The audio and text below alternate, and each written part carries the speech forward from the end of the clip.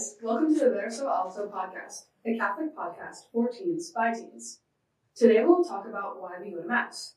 One of the most basic definitions of the Mass is that it's the highest form of prayer. Verity, would you like to elaborate on that? Yes, so that is the most basic definition, but there's a lot more to it. We go to engage in the Word, we learn from the priest, we hear scripture, we go to engage in the Eucharist.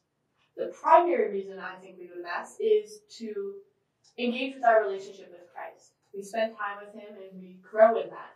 You can also think of it as your best friend or someone that you really enjoy hanging out with. The more you hang out with them, the better your relationship becomes, and you can work through struggles and difficulties and just have fun.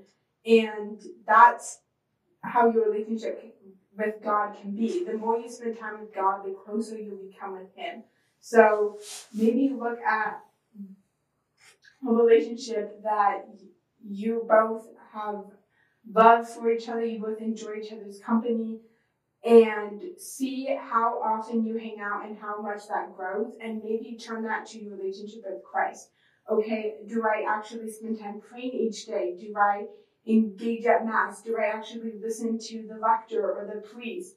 Do I sing the songs at Mass? And do I spend time at home in prayer? Maybe it could be a memorized prayer, like the Hail Mary or Our Father. But either way, every time you pray, you are talking to God and you are allowing your relationship to grow. And remember to also give God time to speak to you, maybe in silence. But I think it's really important to see how much am I spending time with other people and how much am I spending time with God. As you guys know, communication is a vital part in a relationship, but also communication means that it isn't one-sided. So as you talk to God, you also have to listen for God as well to engage and grow in that relationship. Prayer is kind of like texting. If you want to talk to one of your best friends, you pick up your phone and you text them. But with Jesus, you don't even have to pick up anything. You just make the sign of the cross and you start praying. So, most Prayer. important. Yeah. The world's greatest wireless connection. Prayer is one of the best ways you can communicate with God.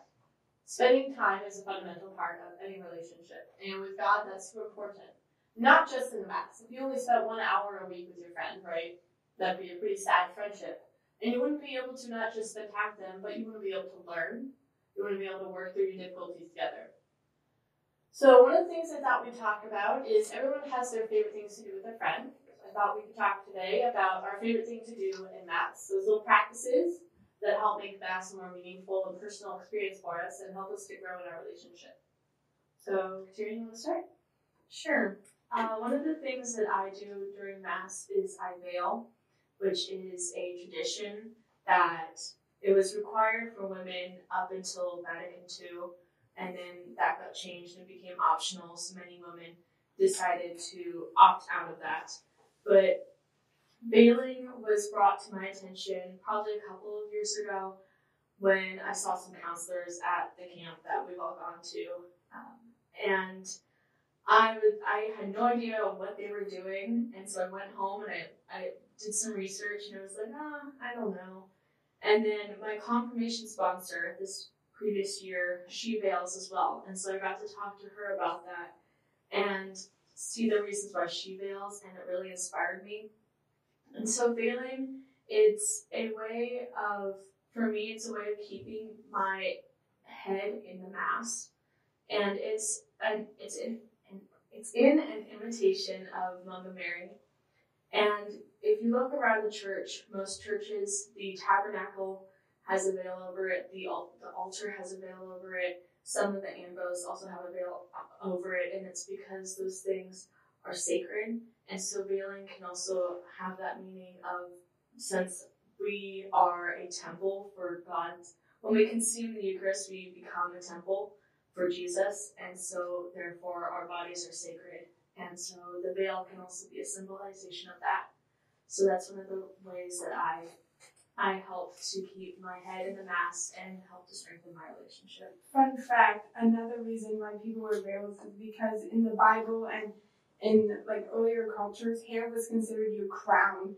And so it was a way of like lowering yourself down in the presence of God and veiling yourself. That's super cool, guys. I didn't actually know that. Yeah. Yeah, but one of the ways that I've really started practicing as I gotten older was saying a prayer after Mass.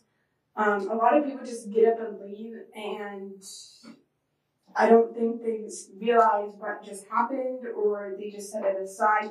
But it really allows you to thank God for allowing you to receive Him, and it's a respect in you have come. And a lot of people start Mass in prayer, but they don't end Mass in prayer. So I like to end that and then get up, and I don't say anything to anybody. Sometimes there's people talking right next to me, but I just quietly pray and then get up and leave the church. And I think that's a practice that should start coming back in the church. Carolina? For me, I like to do this little meditative process before church. So I imagine like a scene, a lot of times it's in nature, and then I have like this little temple in there, and the temple's kind of old and dirty, and it's supposed to like symbolize my soul, because, you have sin, and so it like kind of ruins it, and so it's kind of run down and dirty. So then I do a series of prayers I like to call sorry, thank you, please. And then basically I go through and I say the things I'm sorry for, and then I praise God, and then I ask for like 1 or 2 intercessions, or like as many as I need. And then I go through and I imagine that's kind of helping clean up the temple a little bit, but it's still like, it's like broken at this point. So then when we go to Mass and we say the thing where we say, Lord, I'm not worthy that you should enter under my roof, but only say the word and my soul shall be healed. I imagine like, I imagine at like that point, and then when I receive the Eucharist, it kind of like sets it all together and cleans it up. Like, like in a Disney story when like the fairy comes through and it make everything like brand new dress, or like clean and pure. So yeah, Verity? That's really cool. I like to do something like that in the Mass. I have a really hard time struggling with guilt about receiving the Eucharist, and it took me a long time to realize there's a difference between the guilt that when you do sin, that your conscience gives you, kind of that was a wrong thing, and the guilt that Satan sometimes gives you, which is trying to separate you from God, that you have sinned so much, you aren't worthy to receive the Eucharist, you aren't worthy to be in a relationship with God, and you can't be reconciled. I really suffered with that, and it led to me sometimes not receiving the Eucharist. It took me a long time to realize, that I still need to form that relationship with God, and not receiving the Eucharist doesn't help. So one of the things I do is my church thankfully offers confession the Saturday before. So I always like to go for a little bit of holy hour and go to confession. And that just really helps set me up for the Mass that's going to happen tomorrow. And then the other thing is, I'm sure everyone struggles with this, is focusing on the readings during Mass. Especially, you can't always count on the lector to do it well. Reading the readings before Mass is so amazing. It's in your head in a much more firm way. And during the Mass, you focus and you hear things just a little bit better. Those key phrases that God wants you to hear really stick out. Mm-hmm. Teresa, do you have anything you want to add?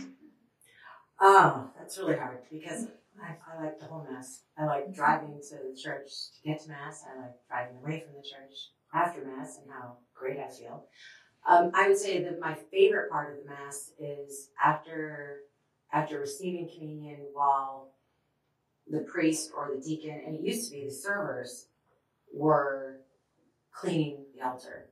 That is my favorite part because I feel like I'm looking in at something very sacred that's happening that nobody else gets. And sometimes I'll be one of the only people still kneeling while they're cleaning the altar and not realizing that when you fold up the corporal or the paten or the pall, that little tiny fragments or even just dust of the Eucharist is still present, and that's still the body, blood, soul, and divinity of Christ, and that is sacred. One fragment, that's the cool thing with the Eucharist. One fragment of the Eucharist, one small piece is the whole body and blood of Christ. Right, and so sometimes, even during COVID, when you get maybe a small fragment of it and you feel like you got completely gypped out of it, you're I didn't get all Jesus, but we know in our mind that we did, because even just one crumb, or one drop of the precious blood will be the full body, blood, soul, and divinity of Christ. But I think that's my favorite part because just watching them and how they care for that and making sure everything is in its place and rightly so, and then give it to the server. Or, I always loved it when the server did it because they seemed to show that what they were doing was precious.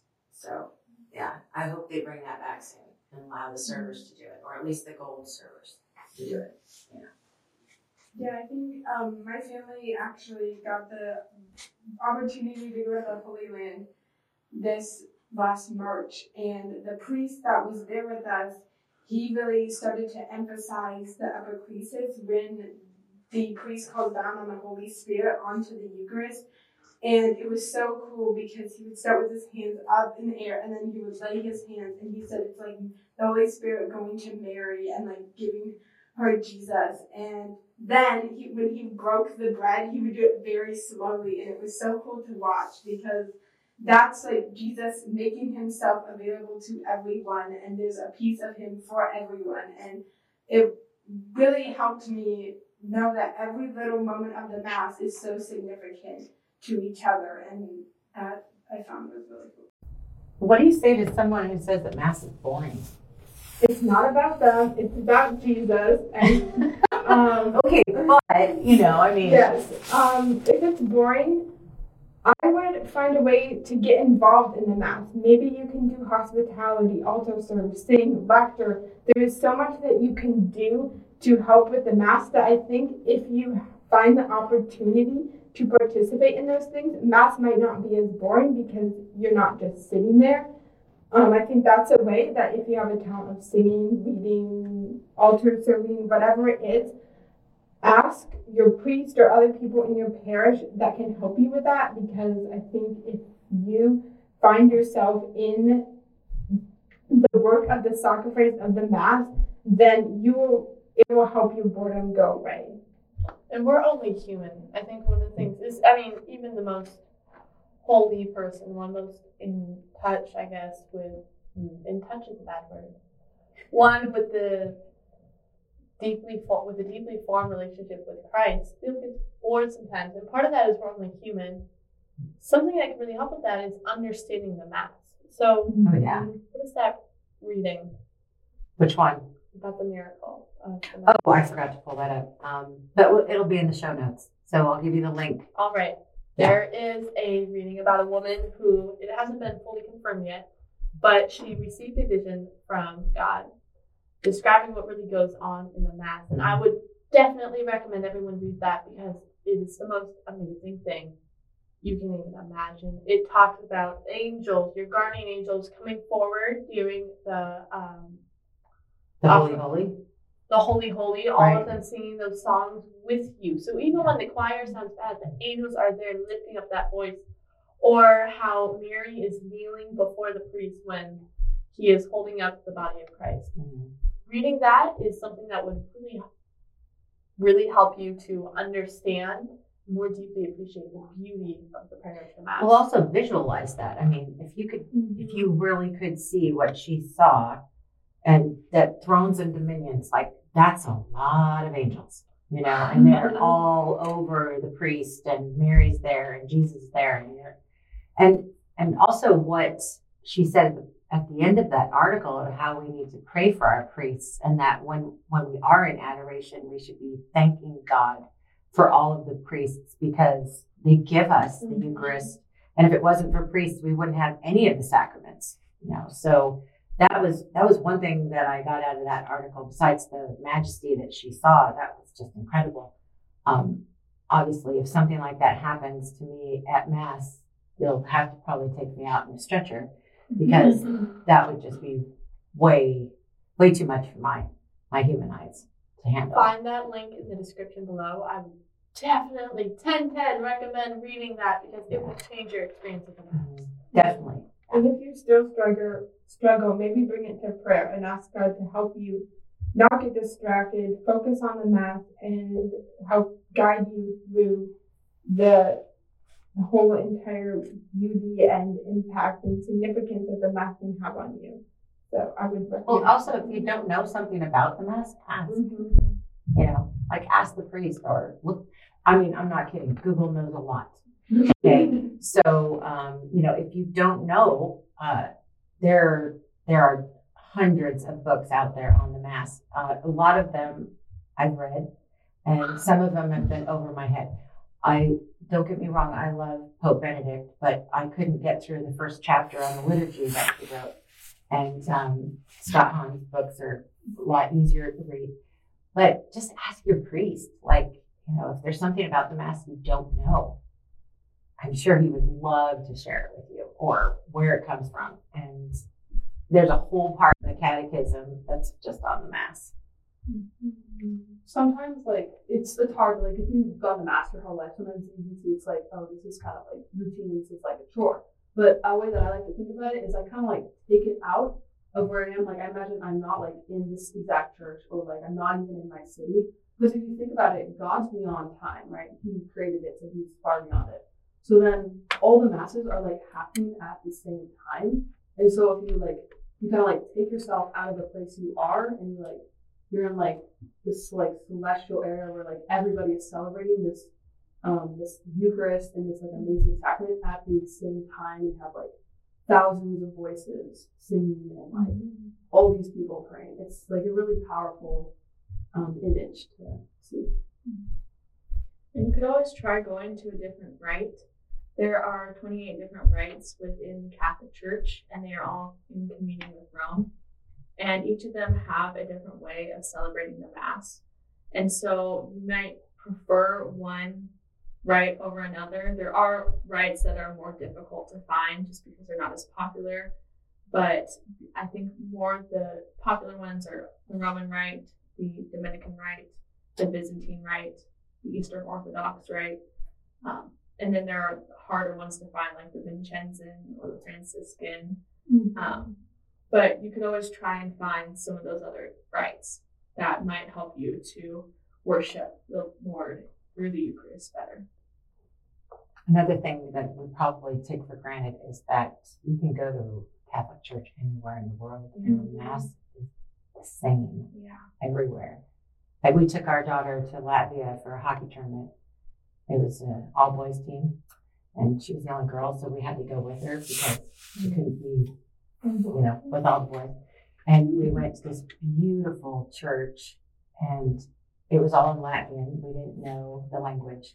And my husband had just been baptized Catholic, and he was so happy that he knew when to sit and stand and kneel and why and what was happening.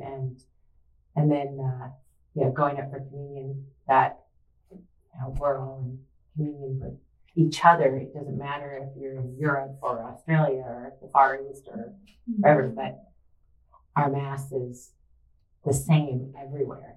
The same thing happened to my mom and I when we went down to Guatemala on a mission trip. Everything was in Spanish. We didn't know a word of Spanish. We didn't understand the homily at all, but we knew like when transubstantiation was happening, and we knew when it was time to go and receive the Eucharist. And just being able to see how the culture impacted their music and just some of the things that went on in the Mass, but everything was still the same. Like the basis of Mass was still the same. We still knew that it was truly Jesus in the Eucharist, and we were going to receive him. Recap why we go to Mass. Why do you go to Mass? To strengthen our relationship with Jesus. And to learn more about him. And other people, right? Like the other Yes, people. that is a really important part of the Mass. We should be praying for everybody around us too, Yes. right? That's Okay. one of the beautiful things of the Mass is it's a communal thing. It's meant to be Carolina present. Oh, it's meant to be. Yeah. She witching in her wink. Yeah. You're like, it's flirty, and you're like, I'm spreading God's love. Mass is meant to be a communal prayer, which is a really beautiful thing about it. So you can't. Shut up. Oh dear, here we go again. Well, I was gonna say private Mass, but that's like an old thing, and then just not relevant. That's a beautiful thing about the Mass. It is a communal thing. So when you go to Mass, there are all of your friends and neighbors. And we even say it on the Confiteor, where you say, I confess to one God and to my brothers and sisters. And then you ask them to pray for you because you have sinned. Mass is a beautiful communal prayer which you do with everyone around you. Right? That's why priests should not say Mass by themselves, because it should be with community. And most of them have to say Mass every day. The first Masses were actually based on community. So it was a communal feast. It was called the Agape. And early Christians would meet up and they would have, basically a potluck. So they would have their Mass, which would have the offertory prayer. So things the church is praying for, things asking God for. They'd pass around the collection basket and collect donations. They'd have homily. They'd read from Scripture. At the end, they would have a potluck where everyone had some food that they would bring in and they would share a communal meal. So that community aspect is essential to Mass as we know it. We are strengthened by our brothers and sisters and grow in our faith through them. So go to donuts after Mass. Yeah, that's what I was saying. That's where donuts came from. But then Agape got taken away because people would grow gluttonous and drunk and That's not a good idea. So. No. You don't do that anymore. But Yeah. and donut ministry is essential. That's something you guys really want if you want to take a deeper part of the Mass. Let's remember to let the bishop know that if we ever have another lockdown, that donut ministry is essential. It is. Most churches have little labels on the cover, donut ministries. Oh. Okay. Alrighty, with that, we're going to round out this episode. So to end out this episode, we are going to... Have a fun question. Yeah. I'm not going to have myself repeat it. I like that. Round out and Pop the question. I'm glad we're done. We're going to close this episode with... We are going to close this episode with a fun question. That question being, if you could go to lunch with anyone, dead or alive, who would it be? Preferably alive. Yeah. No, I'm just kidding. Oh. And not Jesus, because we already go to a meal with him every day. Yeah. If you so desire and go to Mass every day. Oh, yeah, I wish. Okay, for me, multiple people. Wait, can they be imaginary? Verdi's got imaginary. You got Loki on there? Spock. Okay. Spock. Can they be imaginary? Okay, go for it. Okay. For me, it would be Spock. I am a... Just Spock? Not like the whole, Shebang. bridge crew? Just Spock.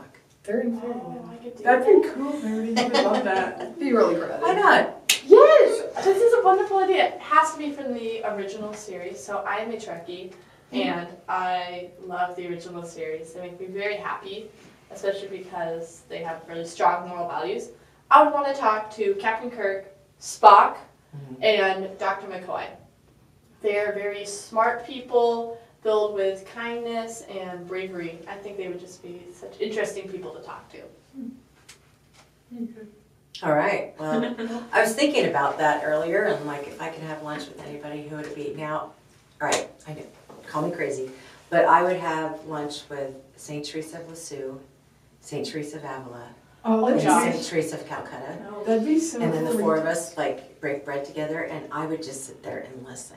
And I know that sounds like an impossible thing for me to do, but I really, really would. And I know all three of us speak different languages, four of us speak different languages, so I would want to also have the gift of being able to understand everything they were If you're saying. speaking in tongues, Yes, absolutely. Or Google Translate. that works too. Oh, yeah. Translate. My Spanish teacher doesn't let me use that, actually, guys. It's not very helpful. Doesn't get the tenses in there.